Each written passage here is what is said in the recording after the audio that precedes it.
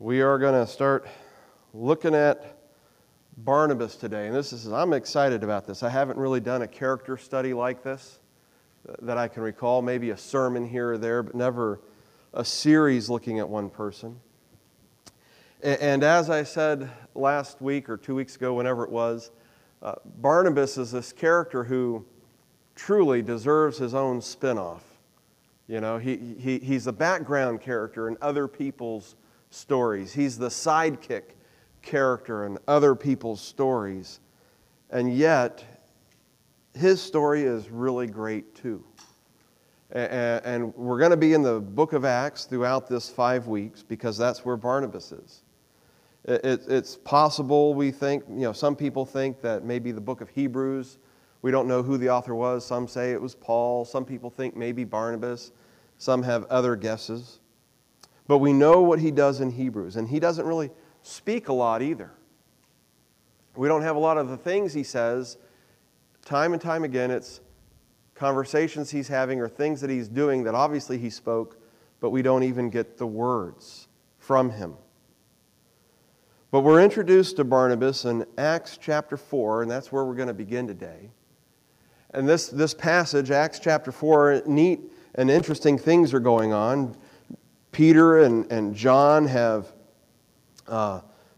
been arrested and have been tried, and they've been released. And the church is excited about what's gone on in their lives, that Peter and John stood up to the Sanhedrin and gave a proclamation of who Jesus is, and they kept their faith. And so there's excitement in the church, and the church is growing, and people are coming together, and they're excited about the signs and wonders that are taking place. And so this is the context, and we begin in verse 32, and we're told the congregation of those who believed were of one heart and soul, and not one of them claimed that anything belonging to him was his own, but all things were common property to them. And with great power the apostles were giving testimony to the resurrection of the Lord Jesus, and abundant grace was upon them all. For there was not a needy person among them, for all who were owners of land or houses would sell them and bring the proceeds of the sales and lay them at the apostles' feet, and they would be distributed to each as any had need. Now, if you're thinking this isn't a passage that gets preached a lot in America, you're probably right. In fact, one of the reasons why I think Barnabas kind of gets overlooked is that passage and then chapter 5. We always kind of go to chapter 5, verse 1, but Ananias. People are very familiar with Ananias and Sapphira. And Barnabas just kind of gets missed. This passage, and some people will take this, 32 through, 35 it was, and they'll say, see, we're not supposed to have any personal property. We're all supposed to just be sharing common property. That's not what's going on. This wasn't a socialist experiment.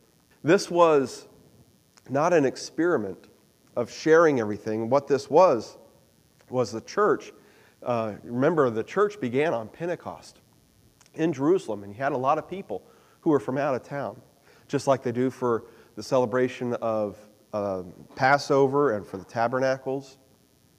They come together for this celebration, and they hear the message of Jesus Christ resurrected. They see the power of the Holy Spirit. Thousands come to faith in a day. And so all these people, they just kind of stay. Some of them live there in Jerusalem, some of them live in Judea, but some of them are still from out of town. And they just stay, and they're growing in their knowledge, they're growing in the Holy Spirit, they're loving one another, but it's unsustainable. You can't just do that. Somebody's got to go harvest a crop. Somebody's got to go make some food. Somebody's got to go make some money to pay for things. And so what's happening is as they're in this time, they're so excited that some people are selling what they have. I've got a house I can sell. I don't need the house anymore. I've got some land I'm not using, or I've got land I am using, but I can sell it. Part of this is they think this is a short-lived experience. They're looking and saying, well, when Jesus comes back, who's going to need anything anyway? But part of it also is that they are living out, and what this is supposed to be as far as Luke is writing, it's a picture of God's ideal for His people. The church was living out God's ideal for His people. And so they're pointing to the fact that things are going right. Things are going well. This is what God wants to have happen, and He's blessing them. And one of the signs of that is how they're taking care of one another, and specifically that there will be nobody among them who has any needs. They all were of one. Nobody claimed that anything belonged to him was his own. Now, that doesn't mean that they said, oh, it's not mine. No, they just said, it is mine, but it's not for me to keep to myself. It's mine to bless other people.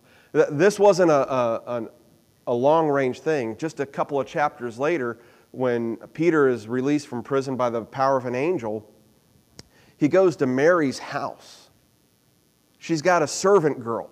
He knocks on the door. The servant girl comes and talks. Mary still had a servant.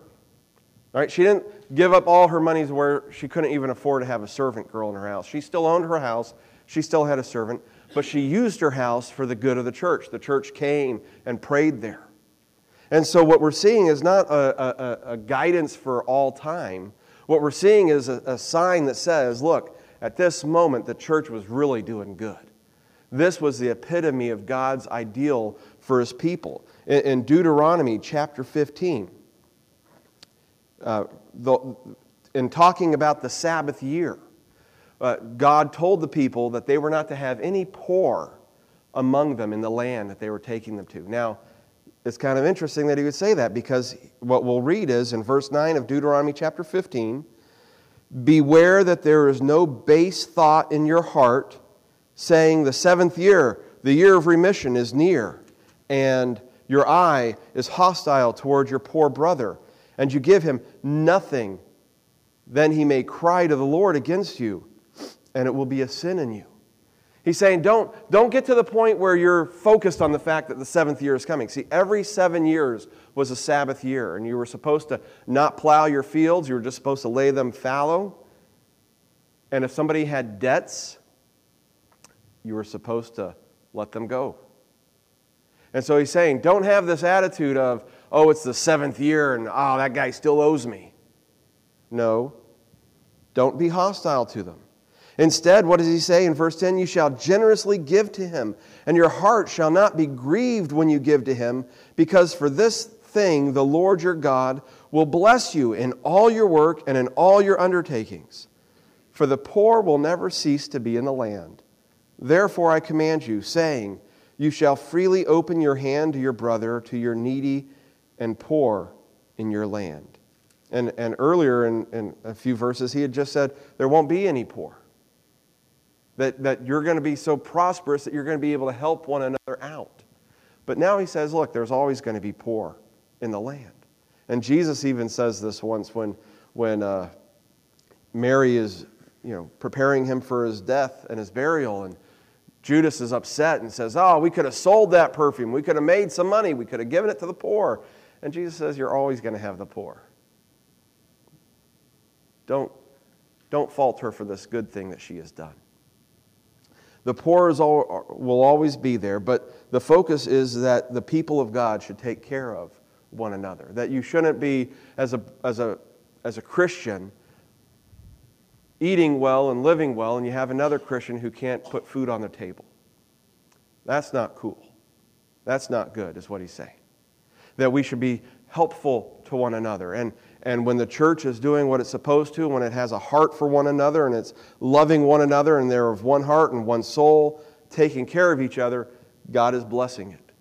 And that's the picture, that they are taking care of one another, that they love one another, that they're not cold-hearted to each other or hard-hearted to each other. But they're delighting in following God. And so that's what this passage there, these first few verses, that's what it's showing, is that idea of the ideal God had for His people, what He wanted them to do. Now, did they do it?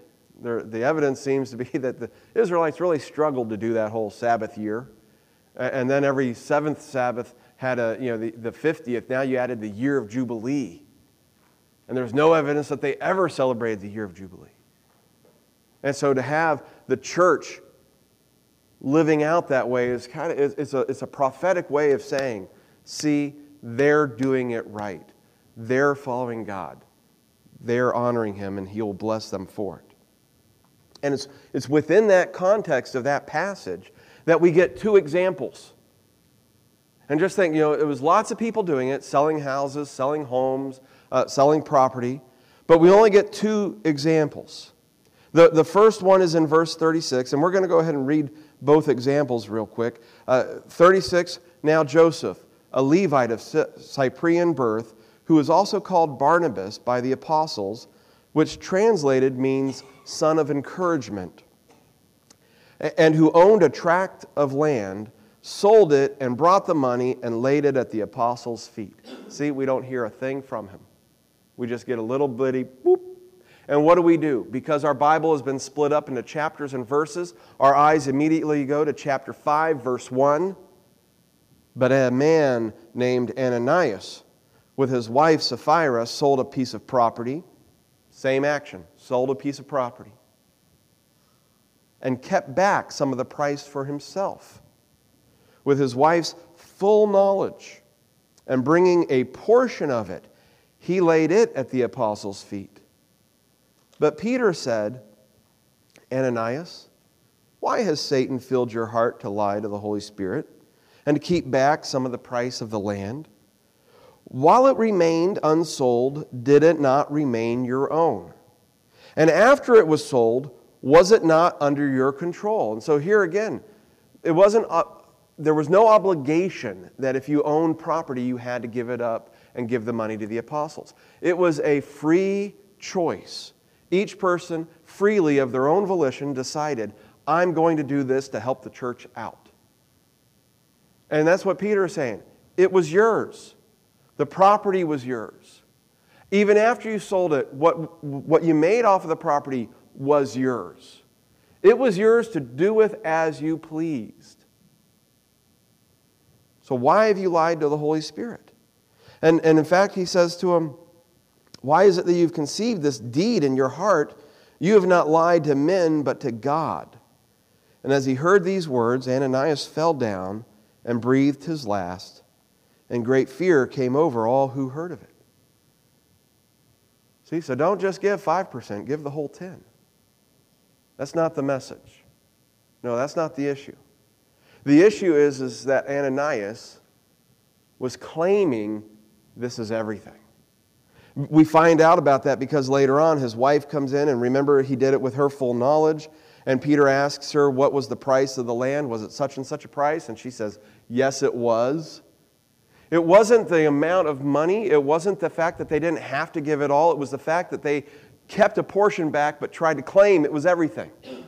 They were trying to claim they were fully committed, but they were only given 80%. Or maybe they were only given 50%. We don't know. The point was they had just shown up and said, hey, we sold some land. Have some of the profit from it. They would have been fine. What was wrong wasn't their deciding we're only going to give a portion. What was wrong was their lying about it. That they were trying to claim we've given it all when they hadn't. And now, Barnabas,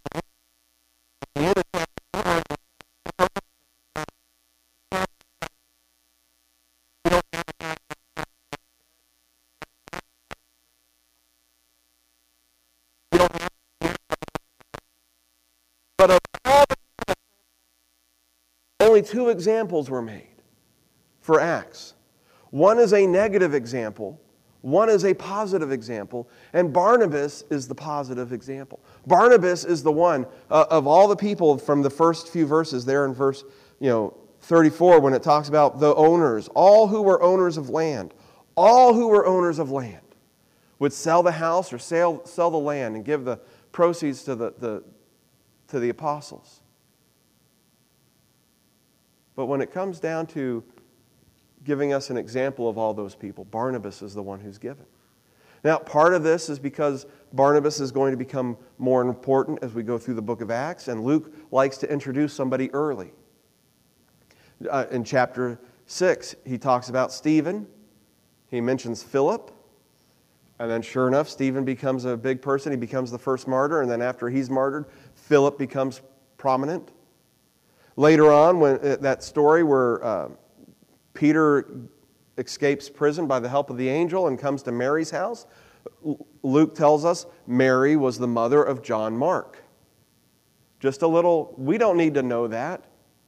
It doesn't change the story in any way. Why does she do it? Because John Mark's going to show up later. He's going to become more important in the story. And so Luke likes to do that. He likes to put somebody out there in a brief little intro, and then later on, we already know about them.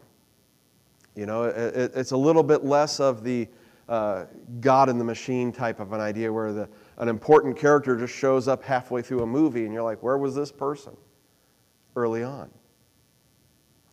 So Barnabas is mentioned early, but also he sits as an example of all the others. And remember this, giving giving the money that they made off the sale of the land and taking care of the poor, this was living out the ideal of what God wanted for His people. And as Barnabas does this, he just sells the land, brings the money, laid it at the apostles' feet. Now he's laying it at the apostles' feet is a picture of giving it to God. The apostles are the representatives of God in this context. They're the leaders of the church. He's handing it over to them for them to use for God's glory. Now, if Ananias is a negative example, an example of selfishness, an example of what we don't want to do as we come together as the people of God to lie about the things that we're doing, so much better to say, this is all I can do. I just don't have the faith, or I don't have the trust, or I don't have the desire. Better to do that and to be honest. God can work with honesty. Well, in truth, we can all just work with honesty, right?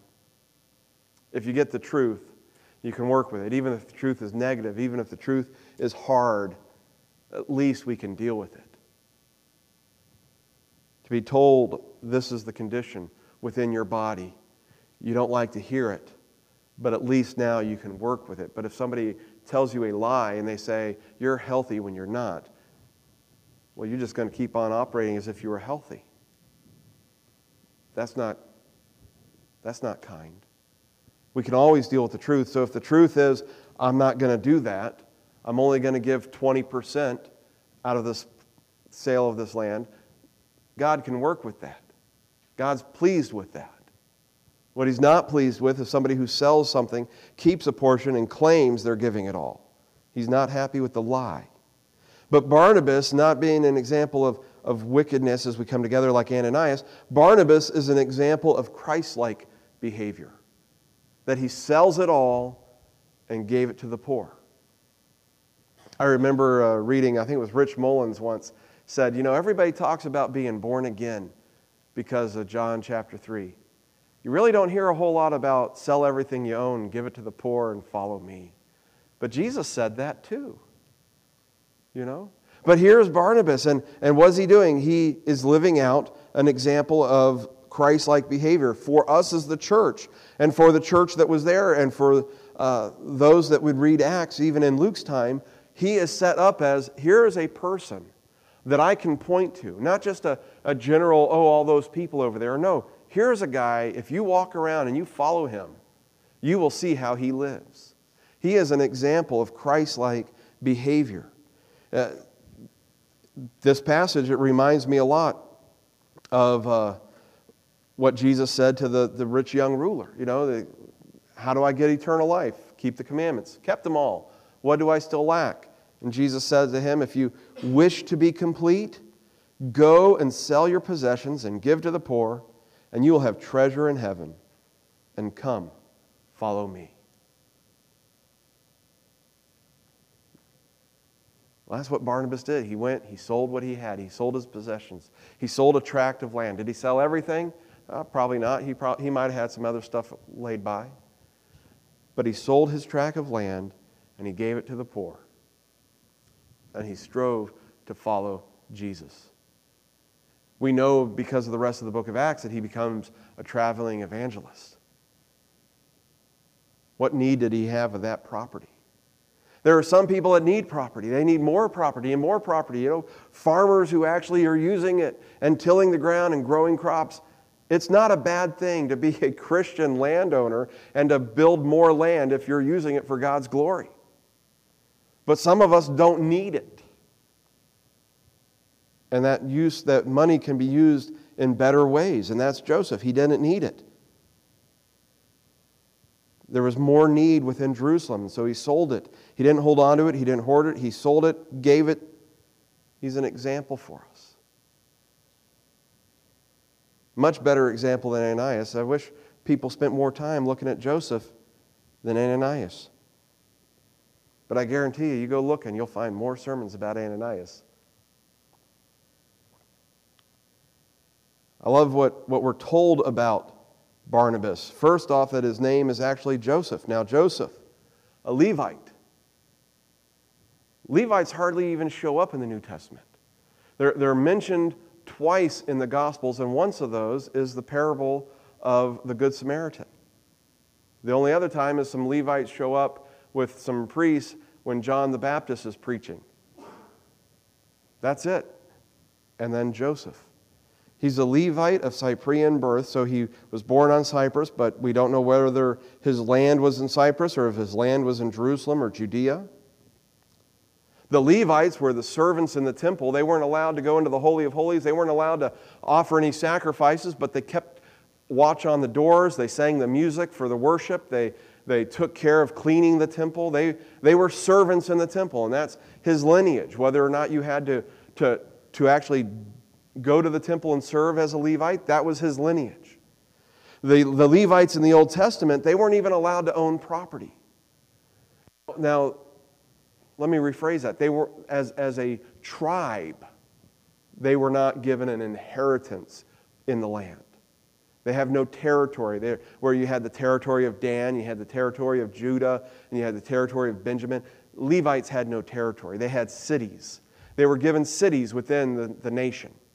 And even that was a purpose of that they were to be God's representatives in the different areas of the nation.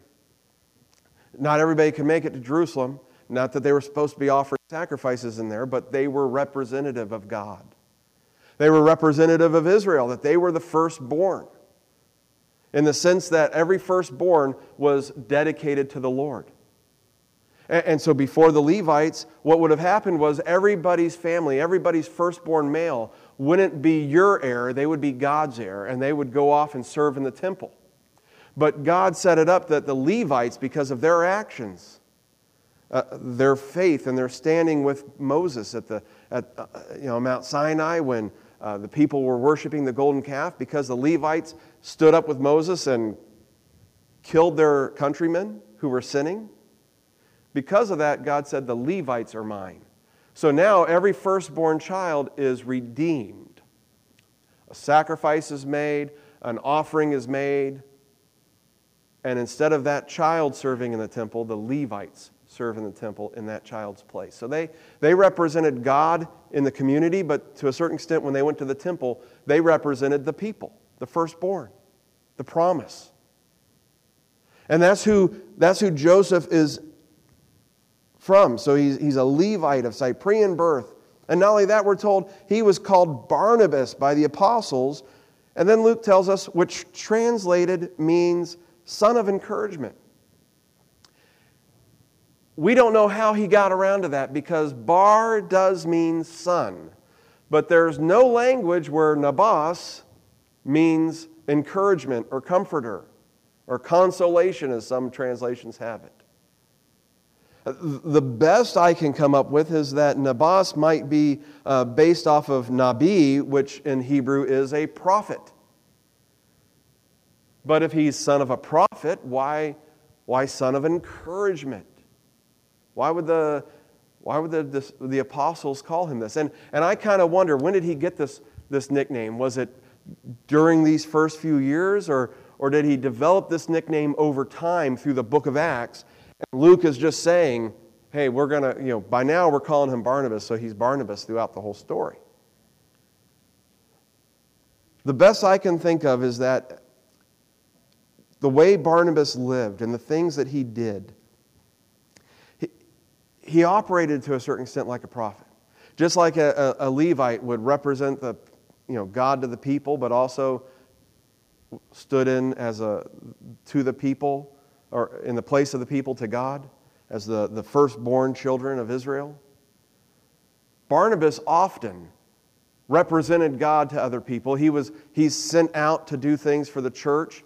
And at times, he is the one who's bringing reconciliation. When the church doesn't trust certain people, he's the one that goes. When somebody has had it with this guy over here, he's the one that says, I'm not done with this guy yet. We're not done with him yet. We can still work with him. And he redeems him and even redeems the relationships and binds them together. What we see in Barnabas' life and what we're going to see as we look at him throughout July is that he operates in many ways like a prophet. And by doing that, he encourages people. Because what does a prophet do? A prophet proclaims God, tells people what God has said, calls the people back to God, intercedes on behalf of the people to God. And we see Barnabas doing this. What we know about him is that he is an encouragement to those around him. He's an encouragement to the apostles. I picture that he is the type of guy, he's not one of them. He's not one of the 12. He's not called out to be a deacon later on. But he's the guy that when the 12 are saying, hey, we need somebody to do something, Barnabas is the name that comes up in their minds. That they trust him, that he helps them, that he encourages them, he blesses them in his behavior. The word encouragement, son of encouragement, is the word that we get a paraclete from. Somebody who it's the word for an advocate. Somebody who comes alongside of you and speaks on your behalf. Who comforts you and intercedes for you.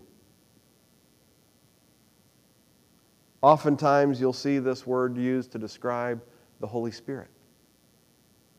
Which again is one of those reasons why I think of it in regards to maybe son of the prophets, Barnabas, but really son of encouragement. Because he encourages us, he supports us, he strengthens us, he makes us better. When I think of Barnabas, it kind of reminds me of that song, If We Are the Body. Why aren't his hands healing? That as we are the body, we represent Christ. And what we do is as if Christ is doing it. And Barnabas, as he lived, he is operating as he's a representative of Christ. And as he goes through his life, and what we will see in the book of Acts, that in all the things that he did, Barnabas was a blessing to the people around him. That he strengthened them, that he encouraged them, that people were better off having been with Barnabas than not. Throughout Acts, you can point to each time he shows up, whoever he is in the story with, and remember, he's the background character, he's the sidekick. Rarely is he the primary character. But the people that are there are better because of him. What a blessing he is. What a blessing it is to be that to other people. Can you imagine just being the type of person that whoever you're with, when you're done being with them, they are better off. They are better for being in your presence. They are better for walking with you. They are better for hearing you speak and for getting a touch of who you are. And we all need that, don't we? We need those people that we can be around that help us to grow and to be kinder, to be gentler, to be more courageous at times. We just finished up Nathan's baseball season finally. And one of the things I told his coach was, you set such a good example of being positive, even when, quite honestly, it seems like there's nothing to be positive about. Watching some of these games, they could be pretty brutal.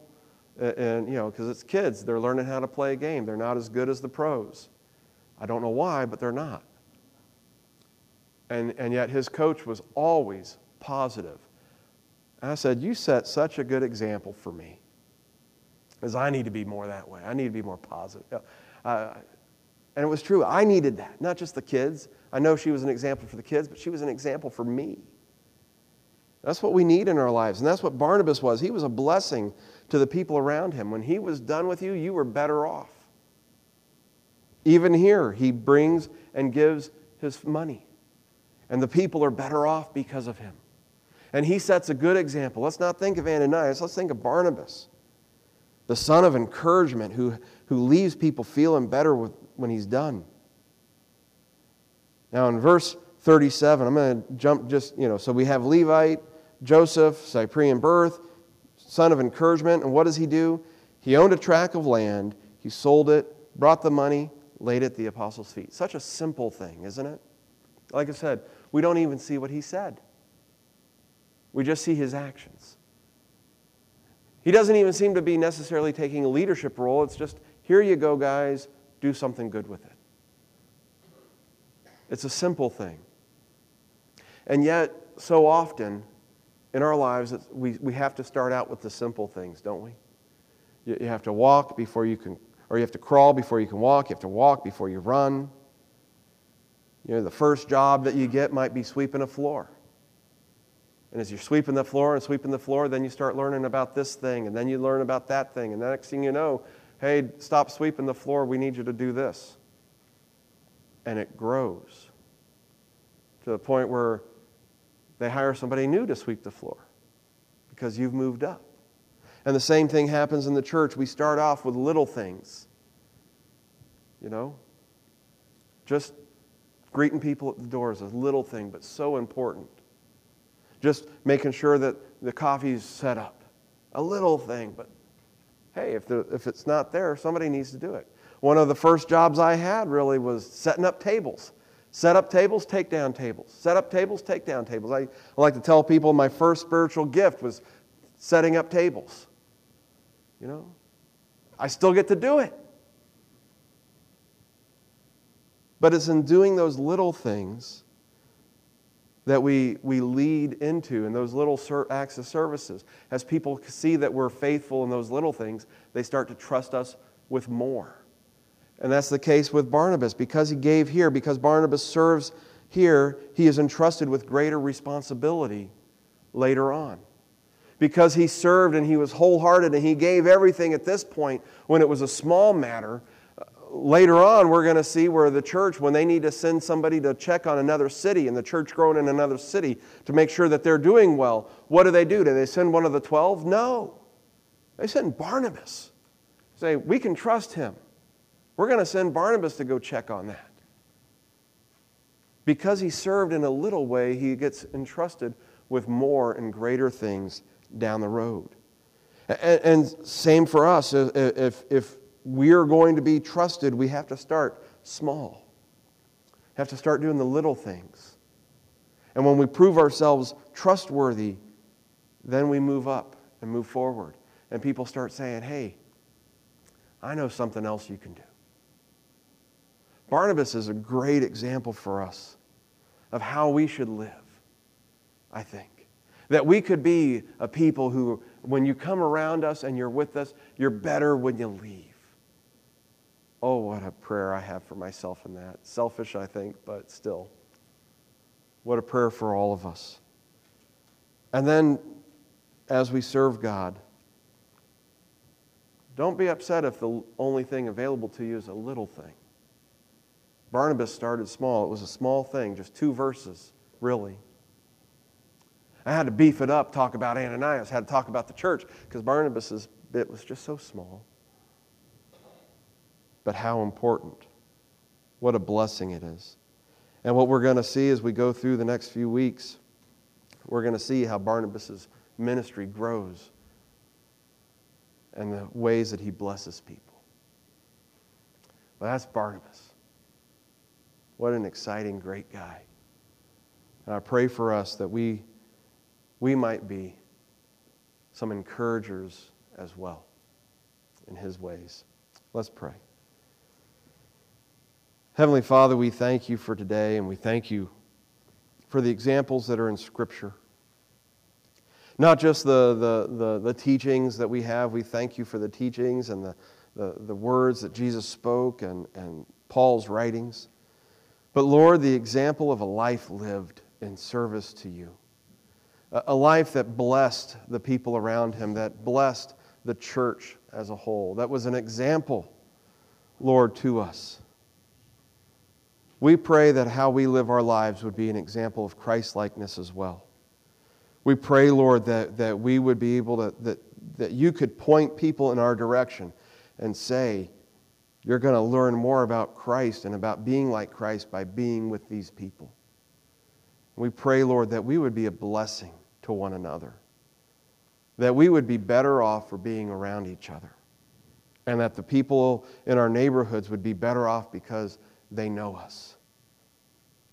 And Lord, we pray that even in that, we might want to start off grand. Help us to be faithful in the small things first, Lord. We pray and ask this in Jesus' name today.